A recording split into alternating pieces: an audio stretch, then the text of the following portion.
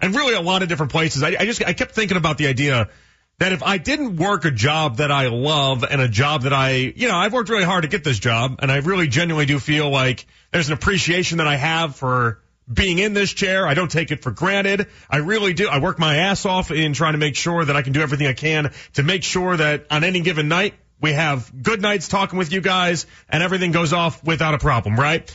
But I was thinking, I'm like, if I had a normal, and I say normal because this is not a normal job. Okay, it's always funny anytime I go out to birthday parties for 1-year-olds, because that's the neighborhood of things I'm in right now, because I have a 1-year-old and we go to all these birthday parties and you meet all the other dads.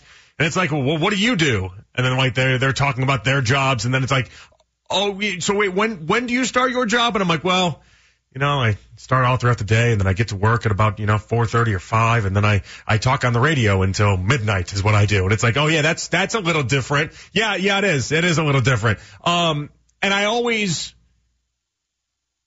think to myself, what would my life be like if I worked just a normal 9 to 5? Like if I just had a normal 9 to 5 job where it was like water cooler conversation was the highlight. Maybe I got to listen to radio while I do the job, but I hate every minute of it. And I just dread, and I live for the weekend, and it's truly just a paycheck to paycheck type thing. And it's not a career. I mean, I might spend 30 years there, but it's not a career. It's not something I'm passionate about or feel good about. I was thinking about what type of employee I would be if that was the case. Because in this job, I tend to think I'm a pretty good employee. And I'm saying that because I was thinking about what a nice day it is today. And there was a part of me that in the back of my brain, I was like, oh, well, if I were to ever play hooky, and I never have. I never played hooky when it came to school unless it was opening days. For opening days, I got to play hooky, but it was funny because everyone in my family would play hooky as well. And my mom would call up and be like, yep, Jonathan, Sam, David, and Sarah all under the weather today. I don't know what's going on. I had 3 siblings, right? I don't know what's going on. They all caught something every single opening day. It's like, okay, we know exactly what's going on. I'm not a play hooky type guy, but the fact that I love golf so much these days, if I worked a normal 9 to 5 job, today would have been the day that I played hooky. Today would 100% have been the day that I called in. I got the norovirus that's been going around. I'm convinced like a week and a half ago I got the norovirus because I was throwing up everywhere and it was just awful. And for 24 hours I felt like death. And now you see all the reports that norovirus is just everywhere. Maybe that's what I had. I'm pretty confident it's probably what I had. I would just say I had that. I'm not feeling that good. Thinking, I'm like, I'm not doing that obviously with this show. We had Andrew Barry talk today. We have a Cavs game with Kyrie Irving and the Mavs in town. Like today's a primo day to be talking with you guys on the radio. But anybody that's out there that let today come and go and didn't consider playing hooky, maybe the day didn't hit you the right way. For me, it's all I kept thinking about, though. Like the idea that if I worked a normal job, I would 100% have called in. And now I'm the type of employee that if I were to have called in sick and said I just was feeling under the weather, nobody would have suspected anything because I'm not that type of person that ever calls in sick. In fact, we had an HR guy here a couple years ago, and I came into his office and I asked him for a favor, and he pulled up my sick days right then and there, and he goes, okay, yeah, at that time, it'd been 6 years since I've been working here. I've been here for almost 8, right? Maybe it was like 5.5 years, 5 years. He goes, in 5 years, you've had 2 sick days the entire time. So, okay, we'll give you the benefit of the doubt, and I'll look this up for you, and I'll do this just because you're never sick and you never take sick days. Now, in the previous month and a half, I think I've been more sick than I've ever been in my life, to be honest, but that's part of having a young child and that norovirus that's going around. It's a long way of saying today was a beautiful day out there, and I hope you guys took advantage of it, and I hope you guys got out there, got to hit some golf balls, got to go on a walk around the park, whatever it is you got to do, because I can tell that just for myself personally, just being outside does a world of good for me. I can't wait for this weekend. I did not book a tee time yet. That's going to be on tomorrow's agenda, but I'm going to go Saturday. We're getting out for the first round. Jax is now into golf. I got to tell you, Jax, now is the time. You book the tee times. I've given you the green light. This weekend is the first weekend of golf in Cleveland. I'm going to Boston this weekend. I can't. You son of a... You're going to Boston? Yeah. Are you going to at least golf in Boston? No. Tell your dad. I know why you're going to Boston. Tell your dad you need to be golfing out there in Boston. You're missing the first week of golf in Cleveland. This is better than It might not be a better weekend on the calendar for me than the first weekend of golf in Cleveland. So anyway, we're getting excited. We got a lot of things planned for you guys tonight, though, and a lot of things on the docket. We got Fan Focus at 9 o'clock. We got Off the Beaten Path. We have a Cavs game to react to. Cavs versus the Mavs. You know, who was it the other day? Was it J.J. Redick? Might have been J.J. Redick. That was just complaining about the NBA not starting anything on time. Isn't this game supposed to start at 7 o'clock? Game is supposed to start at 7, and right now they're doing the intros with Darius Garland on the court and everything like that. Why is it NBA games cannot stick to a schedule to save their life? It is maddening to me. They never start these things on time. They never have anything planned out the right way. They just go it whenever they feel like it. It's crazy town to me. Sometimes you get these national games tip off at 7 o'clock and they tip off at like 7:40. You're like, what happened? How are you 40 minutes late? They're 2-hour, 15-minute games and you're going to be 40 minutes late? Wild to me. So hopefully they get going underway in just a little bit. Again, we'll react to all that and we'll keep you posted through the updates with Jake the entire way. So if you want to listen to some Browns conversations and then just listen to Jake give off the updates every 20 minutes, that'll be more than satisfactory. I promise you, you won't miss a thing. Where I'm going to start with you guys is the conversation of the day with Nick Chubb. And a lot of attention has been placed on the words from Andrew Berry about the running back spot. I genuinely think they're going to go with Pierre Strong and Jerome Ford, and then when Chubb comes back, they're going to go with Chubb. I think that's the route they're going to go. I just don't think they're sweating it. I think they feel like they have a good offensive line, and I think AB was being honest when he says for most players not named Nick Chubb, the scheme and the line does the heavy lifting when it comes to what a running back can accomplish. But I kept thinking about the big picture and where the run game is going and how the run game mattered this postseason and then seeing how it didn't really change the perception for the running backs that aren't on a rookie deal. Saquon, Josh Jacobs, Tony Pollard, Austin Eckler, Derrick Henry. That is a who's who of running backs in the NFL. It is also known as 5 running backs that weren't franchise tagged this offseason as the game moves even further away from the idea that paying a running back is a thing. Christian McCaffrey gets paid because he can do more than just be a running back. He's the exception to the rule. The NFL is telling you, follow the money. You know, people suggested over the weekend Justin Jefferson, the wide receiver for the Vikings, could make as much as $34 million on a contract if he got traded tomorrow. Trade him and then you sign him to an extension, give him the money that he wants, $34 million a year. That is twice as much as the highest paid running back. Follow the money. Best receiver in the game, making twice as much as the best running back in the game, tells you everything you need to know. But I do think the running back position is valuable. And I feel like the running back position has had a little bit of a renaissance based off of this last postseason. But it comes with a caveat.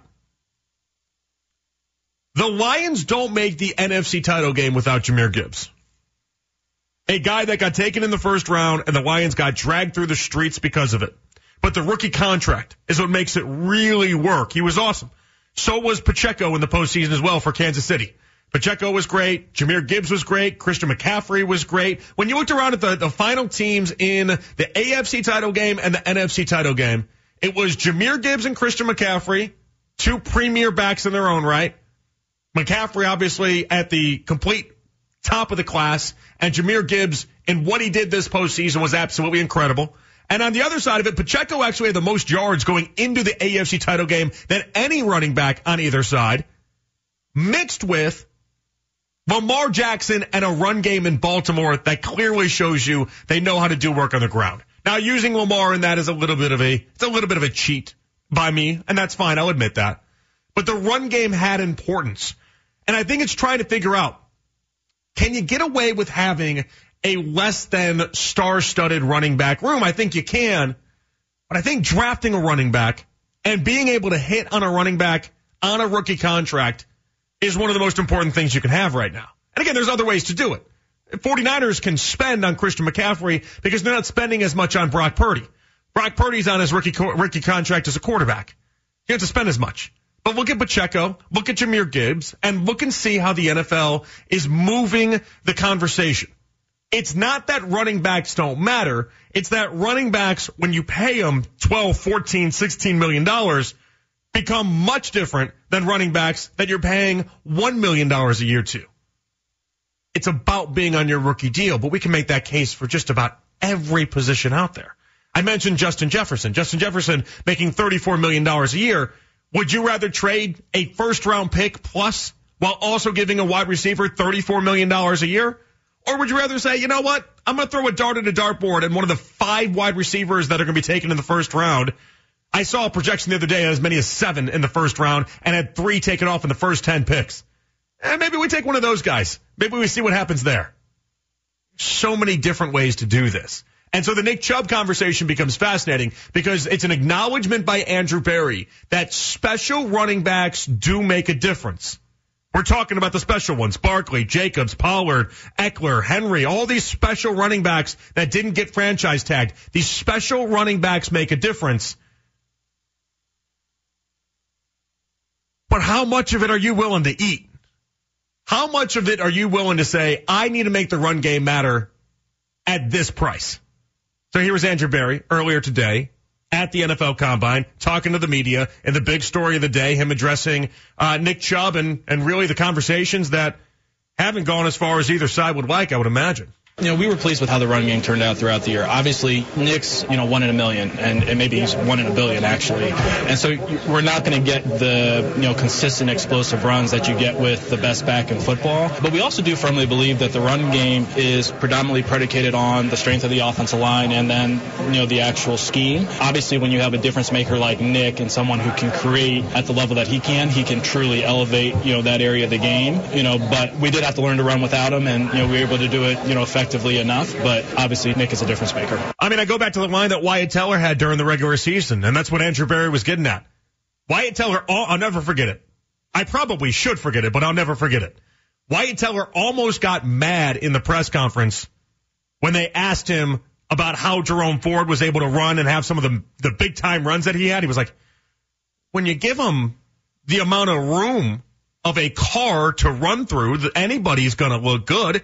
He's like, oh, he got mad there. He doesn't think Jerome Ford's as good as everyone's trying to make Jerome Ford be. He wanted some credit. And listen, that offensive line has deserved credit in the Nick Chubb conversation. For 5 years, we've made Nick Chubb one of the best running backs in the game.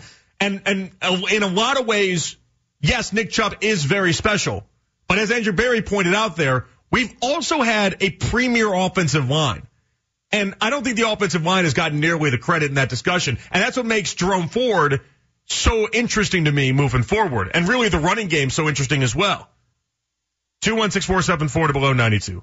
You heard from Andrew Berry, though. Should the Browns be drafting a running back? Should we be trying to spend one of our draft capital picks on a running back? Or do we just run it back, pay Nick Chubb whatever Nick Chubb wants, and keep this thing moving? 216-474-0092. We'll get to more from Andrew Berry, also more on the backup quarterback discussion as well. I have a Zadarius Smith theory I need to get off my chest, and a ton to get into. It's overtime with Jonathan Peterlin here with you on The Fan. The percentage odds of Nick Chubb being back with the Browns, I'm not as high as maybe some other people.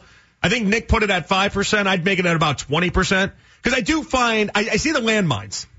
As much as I went through and displayed all the needs and all the good running backs that were in the NFC and AFC title games, I see the landmines that are here for the Browns because the Browns have a situation very similar to the situation that you're seeing in New York with Saquon Barkley or with Josh Jacobs or Tony Pollard or Austin Eckler or Derrick Henry or all these other backs that are looking to get paid a big amount of money and are looking to get the bag, and all these teams are just like, thanks but no thanks.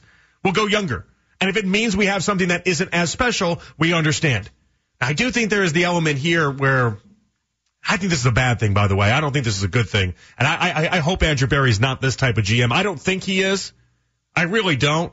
And if he learned everything from Howie Roseman, a guy that earlier today he referred to as the best GM in all of football, then I don't actually believe that he thinks this way, because Howie Roseman definitely doesn't think this way. I don't think he's the type of GM that is going to try to win over the fan base by making moves that he doesn't feel actually helps the team. Now, we can debate whether or not you feel like Nick Chubb helps the team or not moving forward. I think he does, but there is the recognition that you'll have a running back that won't start for at least, the first 4 or 5 games of the season? I heard Daryl the other day. Daryl suggested he won't start until week 9 of the season. Week 9. You're going to miss half of the season? It's a lot of money for somebody that's going to miss half the season. I would imagine they would restructure it and they would try to change so both sides could get on the same page financially. But he doesn't have to do the fan base any favors here. He really doesn't. I know we want Nick Chubb back. I know Nick Chubb means something to this fan base, but I wonder what he means to someone like Andrew Berry. I don't think he would do it just because he feels like it would win him some votes within this isn't European soccer. You know European soccer where they like vote on the GM? I think it's every 2 or 4 years they do a vote on the GM. And legitimately, it's like you're going to the polls and you're voting on your mayor is the same thing they do for like soccer GMs in European countries. And they go to the polls and they're like, do we like this guy? Do we not like this guy? They don't have that here. He doesn't have to genuflect at the altar of the fan base. He just gets to make decisions he thinks helps out the team. 216-474-0092. But hearing him, I think he believes that Nick Chubb still has a lot left to give. Ryan in Virginia Beach, going to lead us off here on the fan. What's up, Ryan? Peterlin, man, great conversation. Just want to chime in on your scenario of what you feel might happen. Well, hold on. Well, now you're in Virginia Beach?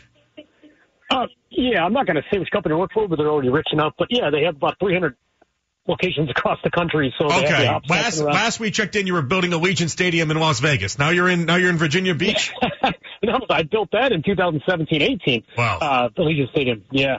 But anyway, man, enough about me. I'd love to talk about the Brownies, way more fun stuff.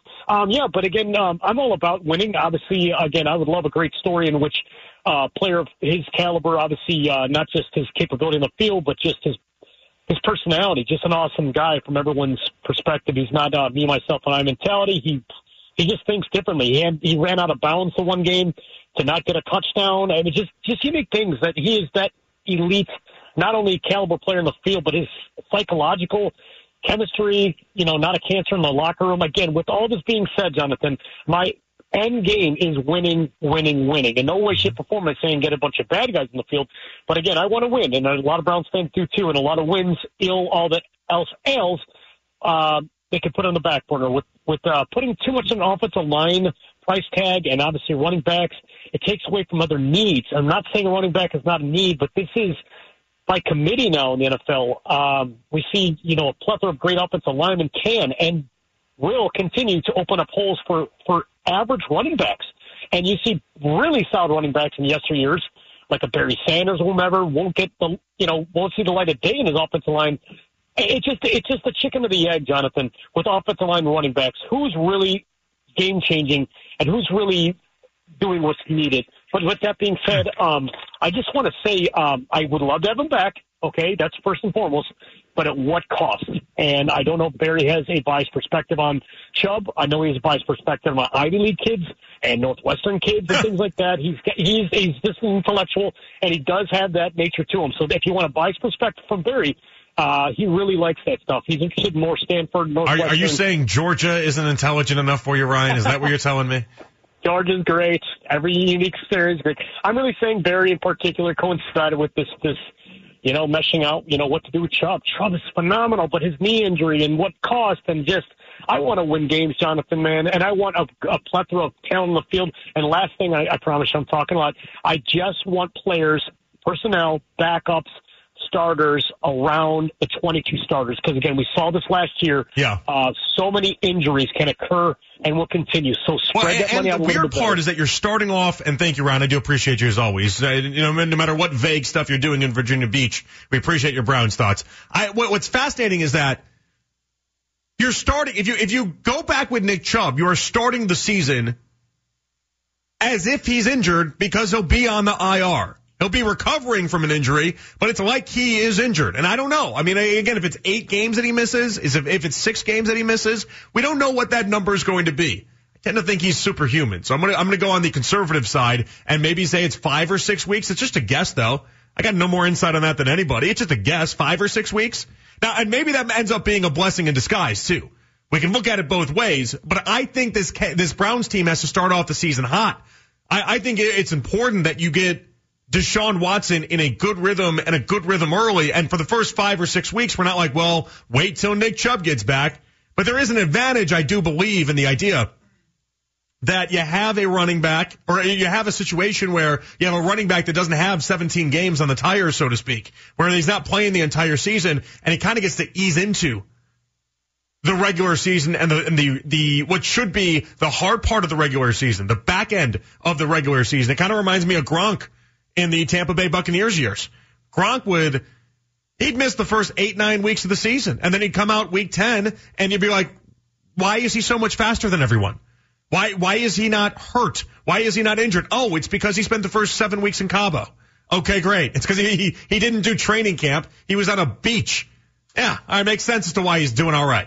Now, the other part that Ryan talked about that I need to get to is the idea that the offensive line is the chicken or the egg here.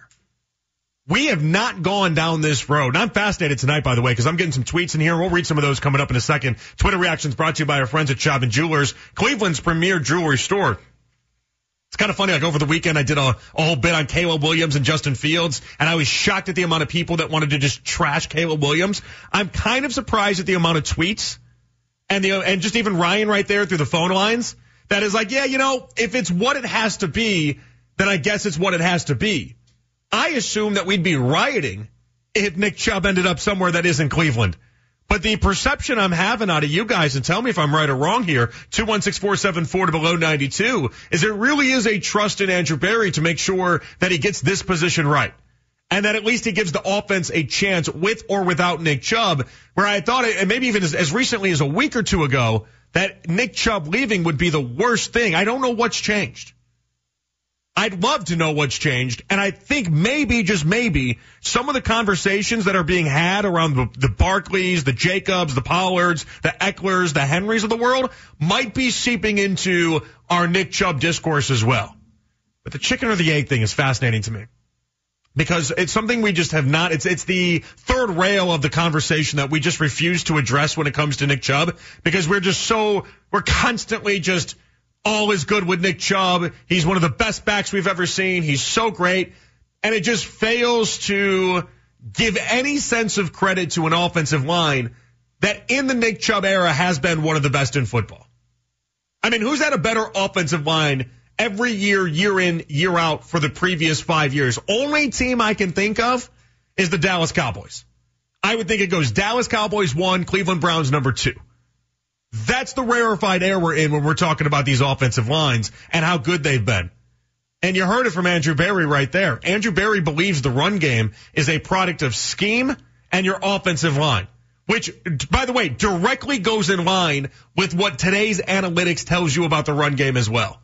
And the people that are smarter than me when it comes to all these advanced numbers and how we deal with the sport on a macro level, all tell you the same thing when it comes to the run game. You are a product of the line. You are a product of the scheme. You are a product of your environment when you are a running back more than any other position we have. I do think, and I've given credit to Nick Chubb on the idea that I think there are certain running backs that are so good that you transcend that.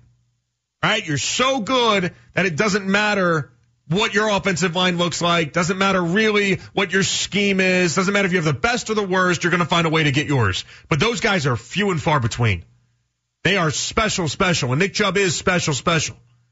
But I don't know what he's going to be after this knee injury.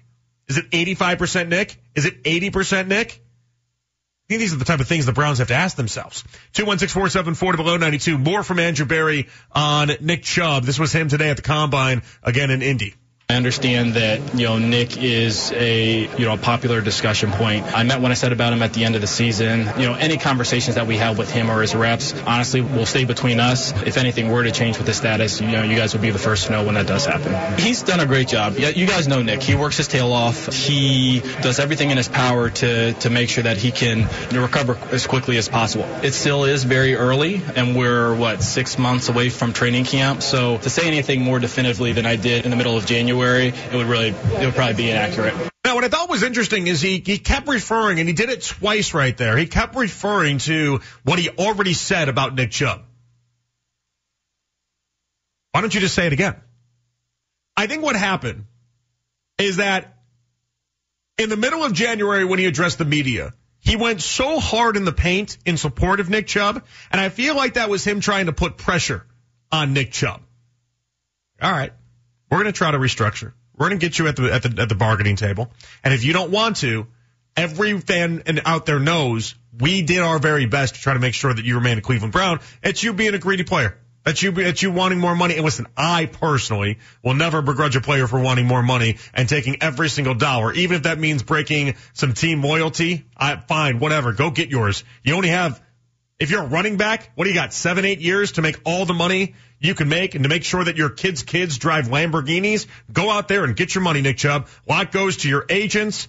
A lot goes to the tax man, Uncle Sam. You go out there and make as much money as you possibly can. I think that was Andrew Berry setting everyone up. I'm going to go hard in support of Nick Chubb. I'm going to say I want Nick Chubb to be here, and we're going to do everything we can to keep him here. Then why didn't you say it again today? Why did you refer back to your comments? Is it because you just didn't want to repeat them? Why didn't you want to repeat them? Why are you referring back to something that happened a month ago? I wonder if he just felt like he didn't have to put the pressure on Nick Chubb anymore. 216-474-0092. And I would take that as a positive, if anything. Because you put pressure on guys when you feel like it's not going to go your way. When you feel like it's going to go your way, you don't need as much pressure. Public pressure, that is. I just don't think he wanted to fan the flames there. 216-474-0092. More from Andrew Berry when we come on back as he was at the Combine. Should the Browns be drafting a running back? Should we be looking elsewhere when it comes to the Nick Chubb conversation? I don't think he's going anywhere, but what Andrew Berry said today and that first part about talking about the scheme and the offensive line told me something as how Andrew Berry at least views the running back position and how much it's changed. It's Overtime with Jonathan Peterlin here with you on The Fan. It's how Howie Roseman operates in Philadelphia. It's how they operated when it came to Brian Callahan and Bill Callahan and that whole situation and letting him go, coach under his son in Tennessee. I feel like they're fair. But just because I feel like you're fair doesn't mean you have to get pushed over. There's a difference there. I don't think Andrew Berry would be being pushed over here, but I know he can't go into the season offering Nick Chubb the $14 million that he's set to make. There's got to be a contract restructuring that happens. It's just whether or not Nick Chubb feels like the open market can give him more than whatever the Browns are going to offer him. And listen, as much as I love Nick Chubb, and I really do think he's valuable, go look at what happened with Dalvin Cook, and you tell me how you think it's going to go. That's what I would say. If I was Andrew Berry, and I had to go ahead and present it like it was I'm not going to use PowerPoint presentation because I know we're sensitive about those things here in Cleveland. But if I was going to try to make a case for why Nick Chubb should just sign with the Browns, stay in the good spot that he's in, and not really ruffle the feathers at all, I would say go look at Dalvin Cook. Because Dalvin Cook was the Nick Chubb doppelganger for many years as far as an NFL production standpoint was concerned. For the previous 4 years, from 2019 to 2022, they were within one scoring touchdown of each other. They both put up, I think it was like 4 straight 1,000-yard seasons, might even been 4 straight 1,100-yard seasons between the two of them. They were neck and neck when it came to the type of production that they had. Dalvin Cook turns 28. He goes off to the Jets. And, let's be honest, he disappeared. He disappeared, and he was basically removed from the face of the NFL running back situation. I would say, Nick, want to go try it on your own? Why not behind a bunch of bowling balls and a bunch of really just a bunch of turnstiles?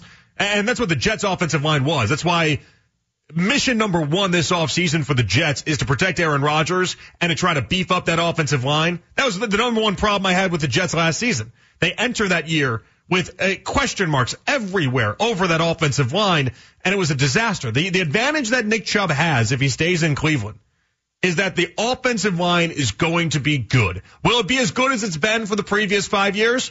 Maybe not. Maybe it takes a little bit of a step back. Maybe. But I promise you, Wyatt Teller, Jack Conklin, if he does start, we'll find out what happens between Conklin, DeJuan Jones, and Jedrick Wills. And then on the other side of it with Petonio and Postic, I promise you, he's going to be in a better situation than he would be on another team. And so maybe he's got to sign for $6 million, $7 million, something like that. But it'll keep his value up, and it'll keep the idea that Nick Chubb is special up as well. Because right now, Nick Chubb is perceived to be in that Derrick Henry category, the type of running back that it feels like they can succeed anywhere. But the reality is that he's been blessed with a really good offensive line the entirety of his NFL career. And if we're just being truthful about it, Watch what happened with Dalvin Cook and see how easily this can all take a turn. Dalvin Cook went from the Jets to then being with the Ravens, and he wasn't even used in Baltimore. 216-474 to below 92. Joe in Lakewood up next. What's up, Joe? Hey, Jonathan. How you doing? Hey, Joe. What's up, man? Hey, listen, I'm a huge Nick Chubb fan, so I am a bit biased, man, but I got to tell you, the thing about Nick Chubb is that he not only brings it in terms of, and you've talked about this, in terms of production on the field, great, and I understand the argument, the chicken and the egg, is it the offensive line, is it Nick Chubb, all of that, but at the end of the day, like, this is a guy that rallies the fan base. I mean, you as a semi beat reporter for the Browns, I'm not even semi beat reporter. Right? No, I'm not. You follow them intently. Are you at most home games, or you watch all the games? You saw how the fan base responded when he limped out and smashed that guitar there at the end of the season. Yep. You get rid of that guy. And his last play in Cleveland is that he had his knee blown up on the 3-yard line in Pittsburgh. That's going to be a demoralizing thing for the fan base. I mean, walking into the stadium on Sundays for home games, you see more Chubb jerseys than anything else. This is a guy that dads want their sons to emulate. They say, this is a guy that you need to watch because this is how you should play football. So regardless of all the things on the field, I mean, at the end of the day, the reason why the NFL exists is for the fans. And this guy, he is a guy that people really, really rally around and really admire. And I think that if you make his last play of the game of his career here in Cleveland, that play on the 3-yard line in Pittsburgh, I think that's a really, really bad thing to have happen. I know everybody wants to win and all of that, but come on, man. That's going to be a demoralizing blow to the fan base, to that locker room. Mm-hmm. Even if he shows up and isn't even able to produce, that's horrible, man. That's how I feel. Thank you. Thank you, Joe. I do appreciate you. I hear the passion in your voice. And listen, I do think it sends a message to other people around the league if they get to a situation where Nick Chubb isn't able to come back from the surgery and really do it the right way, the perceived right way, get like basically a second chance, his NFL second chance. But this isn't a charity. It's not a charity. This is the NFL. You can't put your emotions ahead of what's best for the team. Now, I tend to think that Nick Chubb is best for the team. That's why I think something's going to get done. Even if he's 80% or 85% Nick Chubb, because let's be honest, I don't know that we're ever going to have 100% of Nick Chubb ever again because the injuries it's just too much. It's very hard to come back from that injury. And he's had a multitude of injuries in his career, but it's very hard to come back from that injury. And again, they said the same thing with that injury he had in Georgia, and he came back better than ever. But he was also 6 years younger when that happened, and he had more of an opportunity to come back. So I don't know. I tend to believe he's special enough that he can get there. But if he's 80 to 85%, he's still better than Jerome Ford. He's still better than what they have regardless. So I think something's going to get done. I really, truly do. But I also think we shouldn't put our emotions at the forefront of this one either. Because it's not a charity. You do have to consider every part of this equation. And I know it's a delicate balance. We all know it's a delicate balance. But what's doing right by the Browns has got to be the forefront of the conversation. I agree. I mean, I go on these tailgates. I see all the fan bases.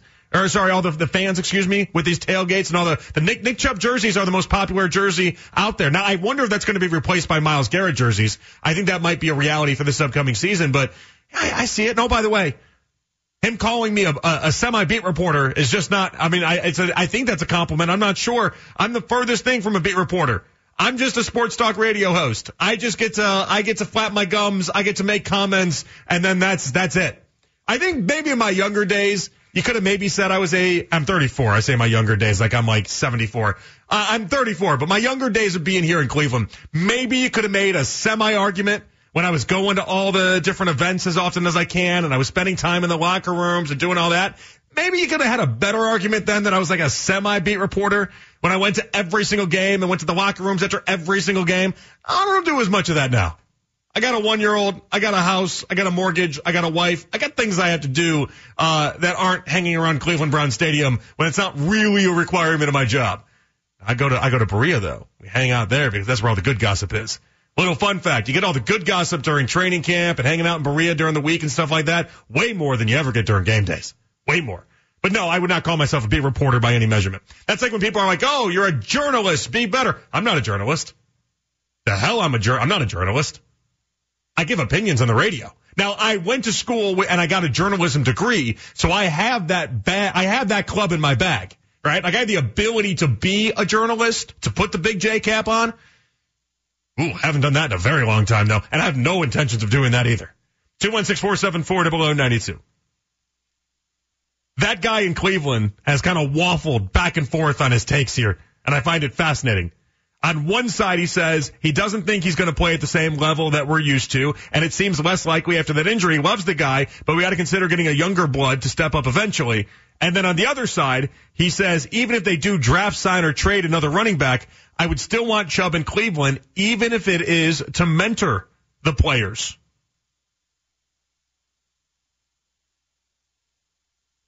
I don't need a $6 million rah-rah Tony Robbins. I love him. I love the fact that your kid can idolize Nick Chubb. He is perfect in the community. He doesn't have as much of a jaywalking ticket in his life. I love that about Nick Chubb. I'm not paying $6 or $7 million for somebody to be a pom-pom waving cheerleader, though. I'm sorry. I can find other people. Hell, I'll pay the real Tony Robbins to come in and give motivational speeches. What does that cost every week? I mean, I don't need it. I don't need it. That's not what he would be here for. And I think that is borderline insulting to Nick Chubb. I don't mean this by you, that guy in Cleveland. I just mean the general idea that he would come back to basically be a rah-rah guy and get the team in good spirits and to be a good leader. That is borderline insulting to a player that has been so good in the NFL for so long. I just feel like he deserves a little bit better than that. I don't know. I mean, if I had a 25, 30-year sports radio career and I got to the highest of the highs, let's say I'm like Colin Cowherd or something, and then all of a sudden I'm looking around and I'm like, man, people think I lost my fastball. This isn't good. I don't like where this is headed. People don't think I can do this the same way that I used to. I don't know that I love this, but oh, hey, a sports station in Omaha is offering me a consulting gig. Am I going to be happy with that? No, I'm going to be like, what the hell? I can't even host in Omaha now? I'm a consultant? That's basically what's going on here. Like, no, Nick Chubb deserves better than that. And even if he goes off to another team, which I don't think is going to happen, but even if he goes off to another team and he ends up having the Dalvin Cook treatment where he goes to a team that's got a bad offensive line, it doesn't go well, they end up cutting him, and then he signs with another team and they basically just stash him on the bench so nobody else could have picked him up. Even if it goes down that way, at least he got to go out in his own terms, and at least he got to give it a go and an attempt, and he got to find out what he can do without a really good offensive line. You owe him that. If you're going to have him here, if you're Andrew Berry and you're going to have him here and you're even splitting carries with Jerome Ford or even entertaining the idea that he's not getting the boatload of carries, something's gone wrong. So you pay him the $6, $7, $8 million, whatever it ends up being, but you do so with the idea that he's going to have a real fair shot when he comes off the IR and he's there if that's week 6, week 7, week 8, and he's going to be your starting running back and he's going to be a good complement to Deshaun Watson. That's what you got to do. All right, 216-474-0092. We come on back. I'm in the advice business now. I'll explain what I mean there. And also, I just don't understand the combine and the allure of it. Do you guys buy into the combine at all? And more from Andrew Berry and what he had to say at the combine as well. It's overtime with Jonathan Peterlin here with you on The Fan.